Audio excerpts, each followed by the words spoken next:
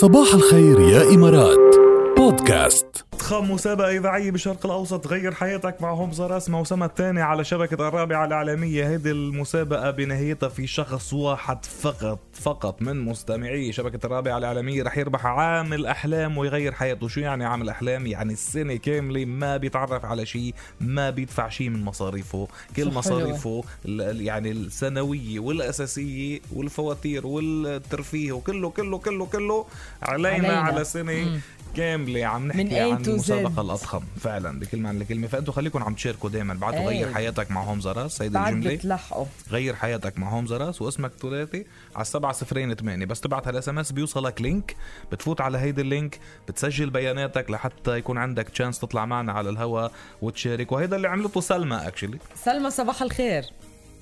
مرحبا صباح الخير. كيفك يا سلمى؟ تمام الحمد لله. كيفكم انت المشتركة الثانية اليوم يلي بدك تشاركينا باللعبة. سمعتيها قبل؟ بتعرفي أجواء القواعد تبعها؟ عرفتها ايه. طيب لخبرك شغلة يا سلمى، انت اخر مشترك معنا لهالاسبوع، يعني عن هذا الاسبوع اللي قطع فينا نقول. يعني هلا انت يا بتكسري افضل رقم موجود معنا اوكي وبتربحي انت، يا بتكسري افضل وقت عمله مشترك خلال الاسبوع بتربحي انت، يا بضل هو المشترك صاحب افضل وقت. هلا مش رح اقول لك قديش الوقت وقديش هذا من جاي ما تتلبكي، ولا بقول لك ما في مشكله، تسهيل على الله. يلا لا شوفي لخبرك شغله، انا اللي بدي لك اياه مشان ما لانه بيصير في ستريس، بس اللي بدي لك اياه كوني قد ما فيكي سريعه، ما تضيعي وقت على حالك، وجربي تعرفي باقل عدد كلوز ممكنين، اقل عدد تلميحات ممكن اوكي وباسرع وقت ممكن يعني سريعه. بس اول شيء نختار لك الحرف، هلا نرجع نتفاهم على الباقي. شو رايك السيستم يختار لك حرف لازم ببلش فيه جوابك؟ يلا اوكي تمام يلا.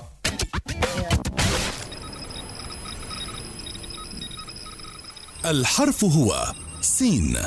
سين. حلو حرف السين صراحة. ومثل اسمي كمان سلمى. على حرفي ايوه في تفاؤل بالاجواء. سلمى بدنا تركيز. نحن عندنا 4 كاتيجوريز هن رياضة وفن وسينما وسياحة اوكي. من هال4 كاتيجوريز رح يطلع لك كاتيجوري معين، بس تبلش ال40 ثانية بتعرفي شو الكاتيجوري، بنبلش نعطيك الهنتس او المساعدات. فجربي تعرفي. بلاش رياضة ما في انا مش انا بقرر، هلا كمان راندوم اللي بتطلع لك اوكي طيب حسب الحرف. فطلع لك السين لنشوف شو حيطلع لك كاتيجوري. بس الفكره انه انت اخر مشترك، فانت على المحك. هلا رح نعطيك الكلوز، جربي باقل عدد تلميحات ممكن وباسرع وقت ممكن. هلا اذا ما عرفتي من التلميح اللي بنعطيك اياه لا حول ولا قولي باس، بنروح على التلميح اللي بعده اوكي تمام. لتجربي تعرفي شو هالجواب اللي ببلش بحرف السين، او عن شو عم نحكي ببلش بحرف السين. جاهزه؟ الوقت ببلش وانا ببلش اعطيك التلميحات. من بعد اول تلميح دغري بتبلشي تعطينا اجاباتك ويكونوا بحرف السين. وما تخافي تعطي جواب غلط، اذا اعطيتي جواب مش هو المزبوط من كفي عادي كانك قلتي باس. اوكي تمام. اوكي تمام. واضحه كلها ان شاء الله. يلا وقتك ببلش هلا. بالسياحه دولة اسيوية. سريلانكا.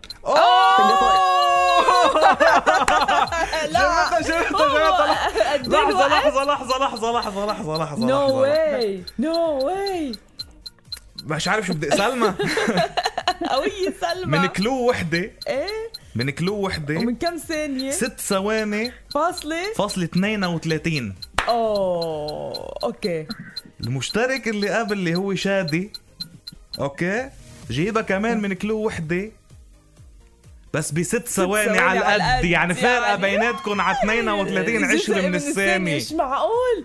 لا ما مصدق شو صار اليوم. يعني لا. شادي صباح الخير شادي.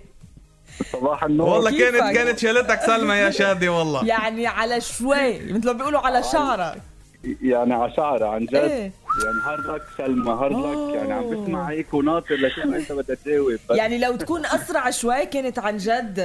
لا ودغري دولة اسيوية سين سريلانكا. كنا جايين بعد حنقول لك انه كانت تحت سيطرة الامبراطورية البريطانية، مشهورة بانتاج الشاي، عاصمتها كولومبو. يعني بس ما احتاجت لكل هون، ما في داعي. بس فرقت على 32. ليش عم نسجل 10 الثانية؟ هلا بيان ليش. صح. لانه عم تفرق على 10 من الثانية، يعني على 32 جزء من الثانية. تخيلي يعني سلمى نحن فرحنا بسرعة بديهتك وهيك. أنا بتذكر بس شادي زعلنا كان بنفس الوقت لأنه الوقت كتير قريب. يعني أنا شادي بتذكر كان 6.01 بعتقد. انت 6 بوينت لك ويني الستوب واتش قدامي 6.32. ايه يعني يعني يلا هارد لك يا سلمى.